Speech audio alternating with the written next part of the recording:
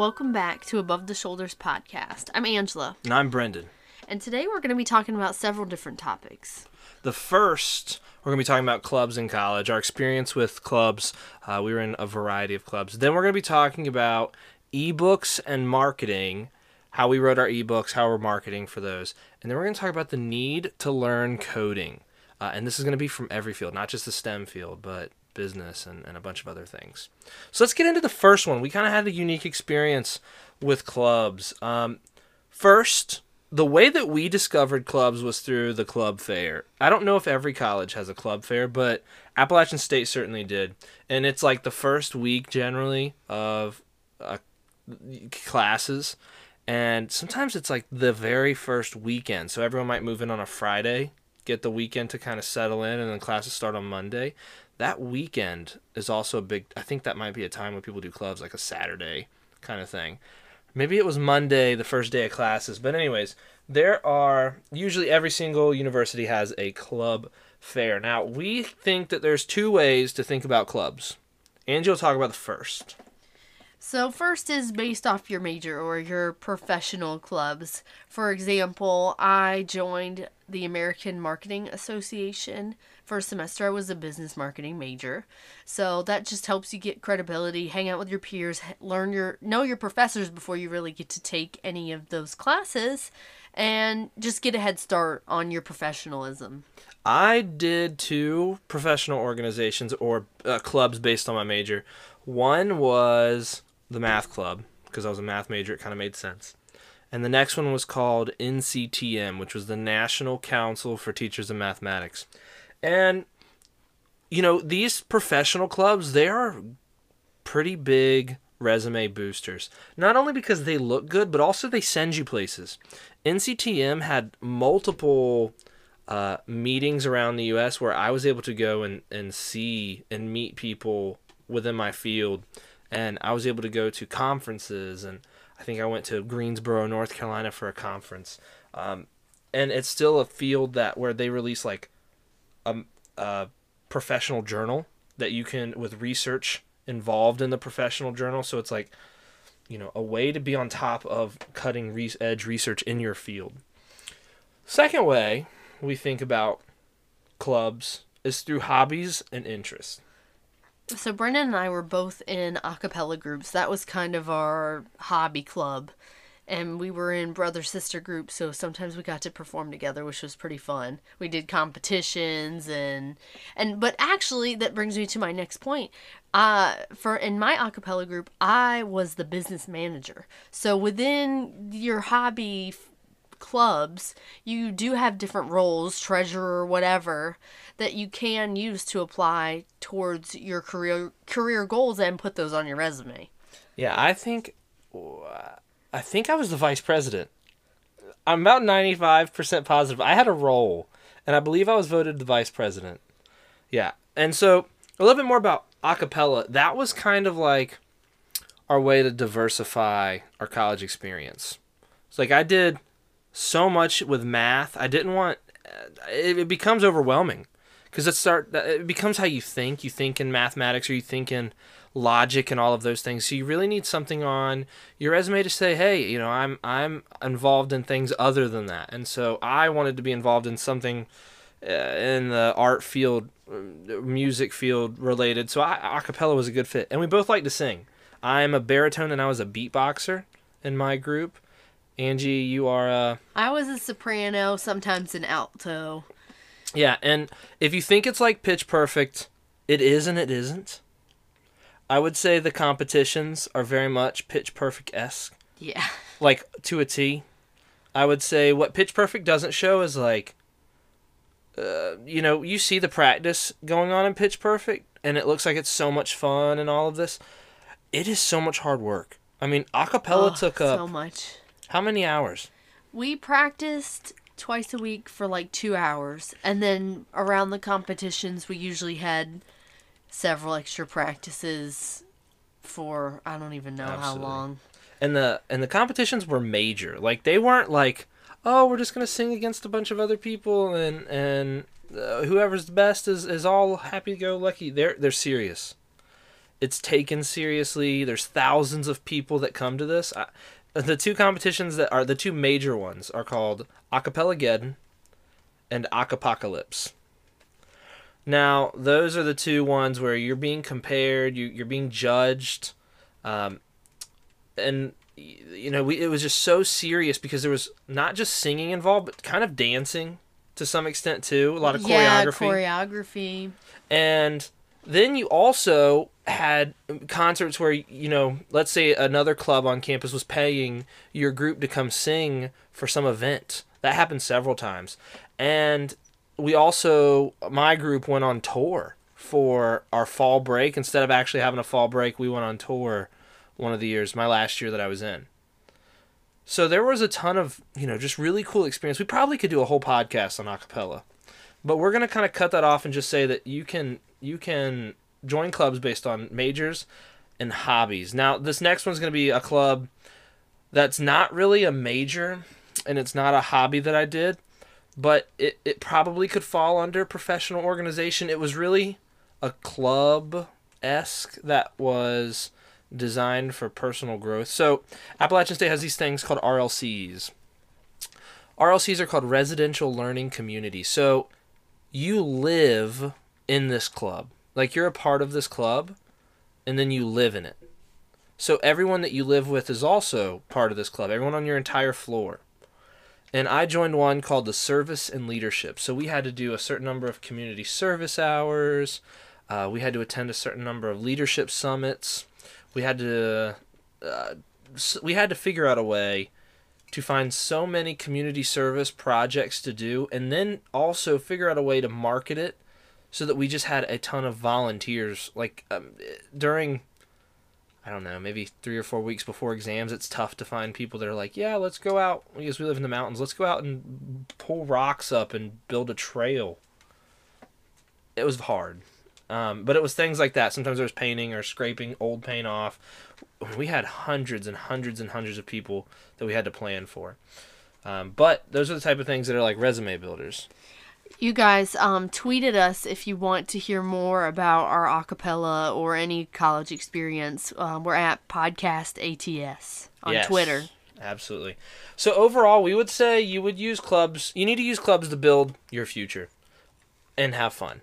So, like I said, you need to use it to build a resume or towards a future job goal. Maybe a club will help you with a skill that you need in a job. But also make friends and enjoy yourself, because you only go to college once. Unless you're like me. But then you're going to night school and it's not fun. You're not it's not... It's fun. It's just not enjoyable. It's weird. Grad school's a different story. You only go to undergrad once. Yeah. Also, clubs show diversification and interest and talents. So, because I did a cappella in college, when I became a teacher in high school, I started being asked by students to perform with the high school choir, or the high school chorus. And so I actually was performing in the Christmas concert with them by beatboxing certain songs, certain pentatonic songs.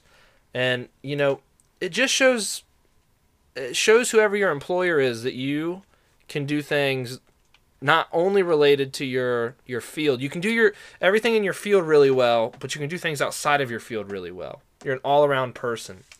And lastly, clubs help you make connections with peers and community members. In my service and leadership club, I sat there and met, the mayor and just a bunch of people, the chancellor, just a bunch of people who have a lot of authority in the area. And because you do clubs, you end up building really good bonds with a lot of people that's your age. So when they go out and do good things, you're a part of that. And you're going to want to make connections so you can get that recommendation letter before you leave college for your jobs. Something to think about always. So now on to segment 2, our ebooks and how we market for them. So first, how we wrote our ebooks. We just kind of decided one day that we wanted to write an ebook. It was more like a challenge. Like, it was like, do you think we could write a book? And it was during the summer of last year, and it was, a challenge to say, yeah, I could write an ebook, and then the other person said, yeah, I bet I could too. And then we said, let's do it. We gave ourselves a time limit. We gave ourselves 2 months, and we recently published a blog post on our website, AboveTheShoulders.podcast.weebly.com, how we wrote our ebooks in 2 months. But we're going to tell you now, we used Google Docs. We published them on Amazon. We gave each other feedback. And we kind of just didn't really criticize it too much. We just put it out there. Yeah. It's like a trial run. I once heard, when you go and get your PhD, that the best dissertation is a done dissertation. And so that's kind of how I treated this ebook. It was more like the best ebook right now would be the ebook that's finished. I want to write a bunch of ebooks. I don't want to limit myself to one, so I don't, what we did was we wanted to prove to ourselves that we could do it. And so it was not difficult picking a topic to write about. We each wanted to write, we definitely didn't want to write fiction books. We wanted to write a non-fiction book. And we wanted it to be more like not a mixture.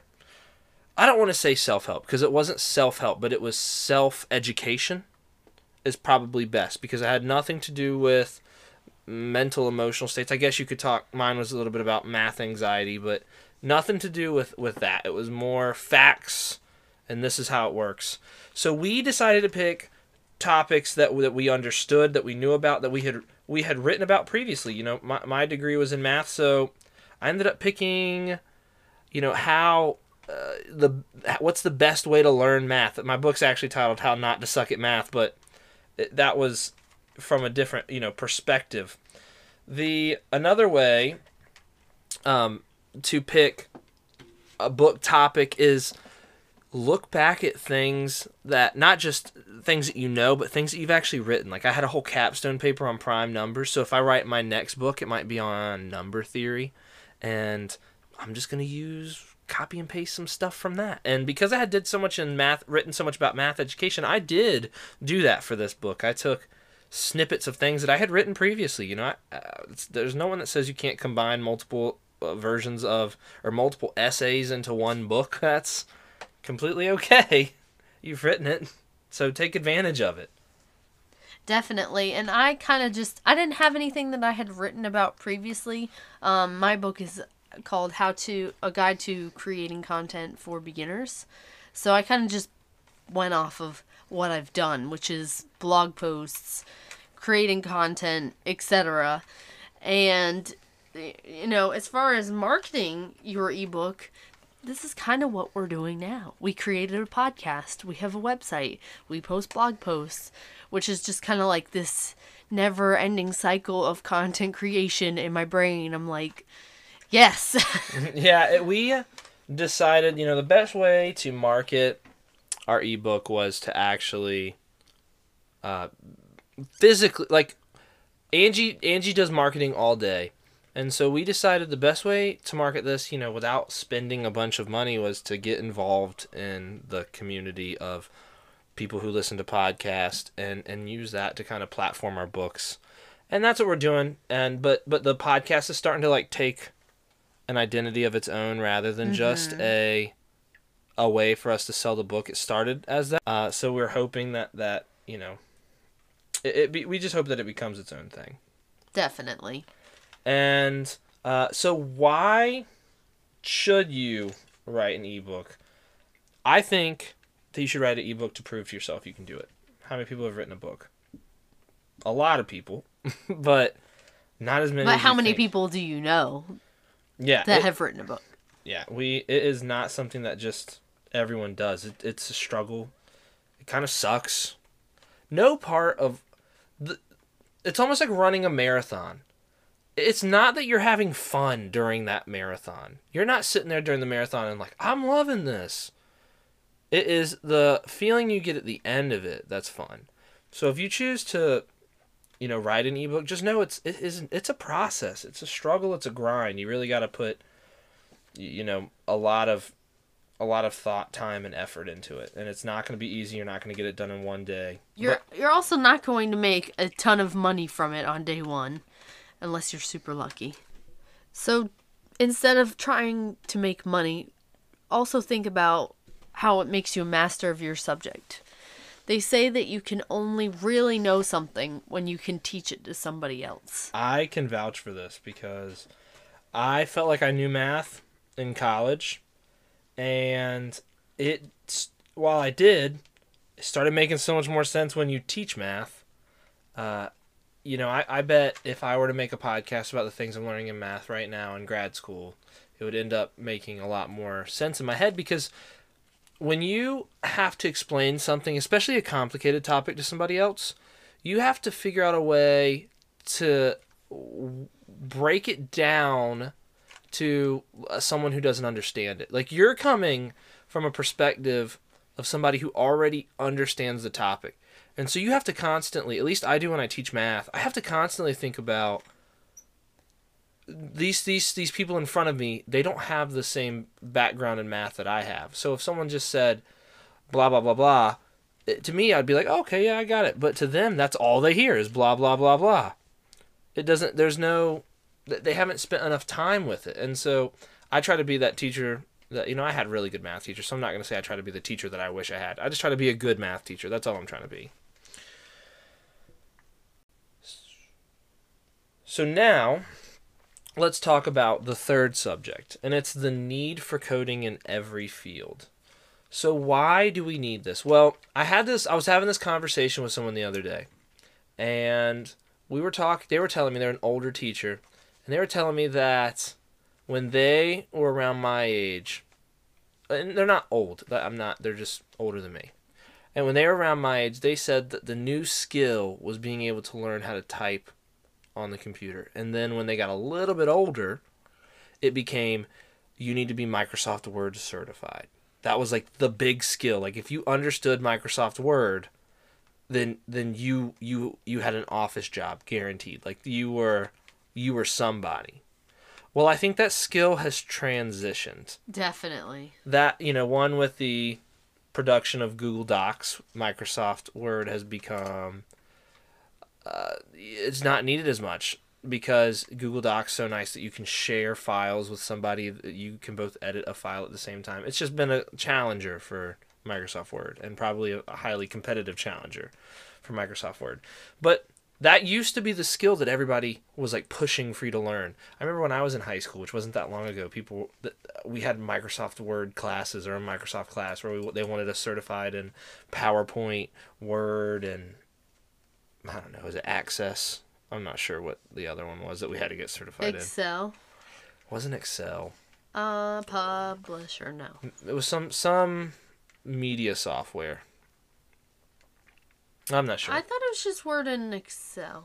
Or Word and PowerPoint. There was another one I feel like I had, and I'm not sure what it was.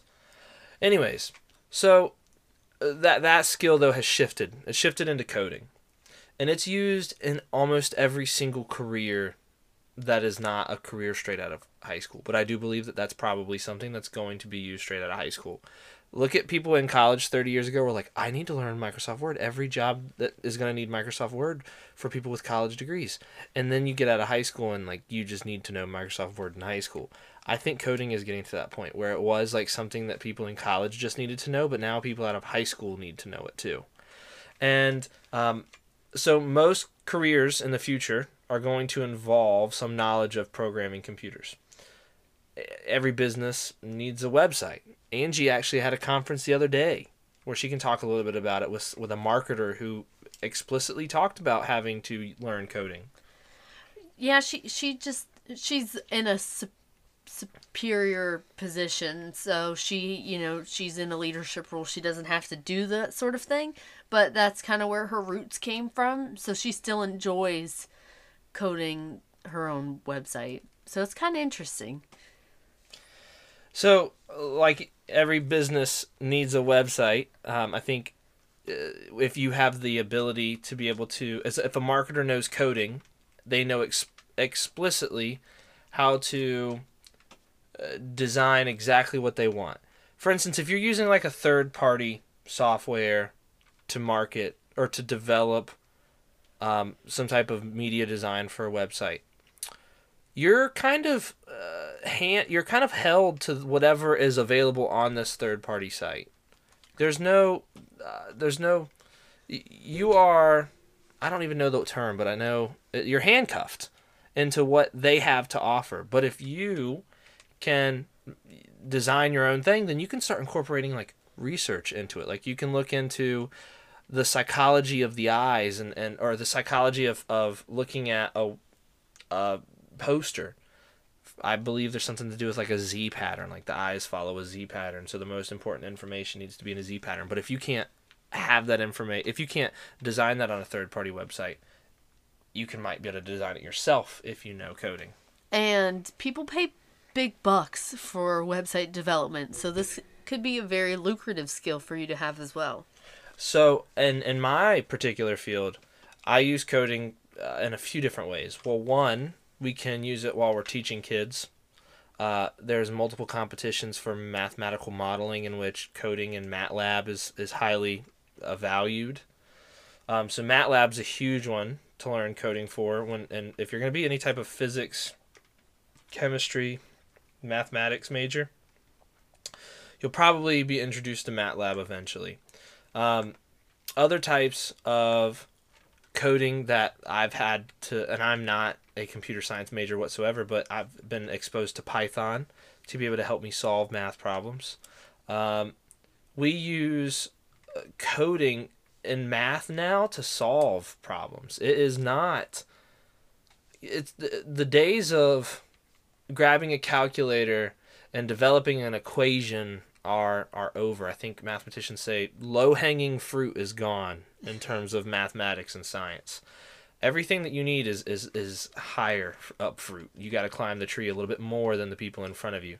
You know, not that the things that the people in front of you did weren't significant. They were absolutely significant. You're standing on the shoulders of giants, which kind of is our inspiration behind the title of our podcast. But you know, you have to learn coding to be able to solve these types of problems. Computers are becoming integrated in every field whatsoever. You know, so another one is this summer I'm taking, I believe, a nonlinear dynamics and chaos theory class. I believe I'll do a little bit more on chaos theory. It's kind of a really cool subject, but we have to learn coding in that. Numerical analysis that I'm taking this summer, there's coding in that. There's just so much coding that is needed in so many fields. I have a little brother, and he is 10 years younger than me. He's getting ready to start high school, and he codes like once a week in school. And when I was in high school, I never heard of coding. Like, I knew it was a thing because you watch YouTube. I mean, when I was a kid, YouTube was around. Or not a kid, but when I was a teen, YouTube was around. And you just knew that in order to make apps on the phone, you had to code. But you thought it was like a sophisticated, complicated thing. And now we got 14-year-olds doing it. It's pretty interesting to think how education changes over the years and what's the next best thing. But, I mean, I am pretty grateful that we were taught, like, how to type and things like that. Because I have a coworker, she's in her 50s, and she cannot type probably even 20 words per minute. And I can type, like, 65 words per minute. So it really goes to show you how those skills can make you work harder, work smarter, not harder. And, you know, you become, obviously, the skill that we need now, the skill that will be pushed now will be coding. You know, previously it was the use of computers. Now it's coding computers. You can't predict what the next skill is going to be or even how long this one will last. Learning how to use computers was a skill up until the point that everyone knew how to use computers. Then it was not a necessary skill anymore. Like, that used to be something you put on a resume was, I know how to use computers. I work with computers well. And now it's like, oh yeah, well, everyone does. And so while coding eventually will get to that level, it'll be an expectation rather than a skill. So you want to get ahead of the game there because it's not going away. This is how we are building our society. Coding will be the next. It's one of the things where once you learn coding, you know, I just see my grandparents saying this about Microsoft Word. Like, I can envision in my head my grandparents saying, once you're fluent and certified in Microsoft Word, you got a job for life. And I feel like I'm just restating that, inserting a new skill. And so I'm just saying coding, and so I can't tell you how long coding is going to last. I'm not even sure, what coding will look like when we have quantum computers around, if it'll stay the same or if we'll have to develop new techniques to code. But what I do know is that for right now and for the future, the near future, and probably for a little while, coding is going to be a skill that if you learn and become fluent in, there's not a job that you will do where that will not be a valid skill that they're seeking. So I think that wraps it up for us today. I appreciate you spending your time listening to this podcast. Tell us your thoughts on Twitter at PodcastATS. You can find our website at abovetheshoulderspodcast.weebly.com, where you can find our blog, our podcast episodes, and our books. You can find those on Amazon. Mine is How Not to Suck at Math. And mine is a guide to content creation for beginners. Well, we appreciate you listening to us. We hope you guys have a great day. Bye.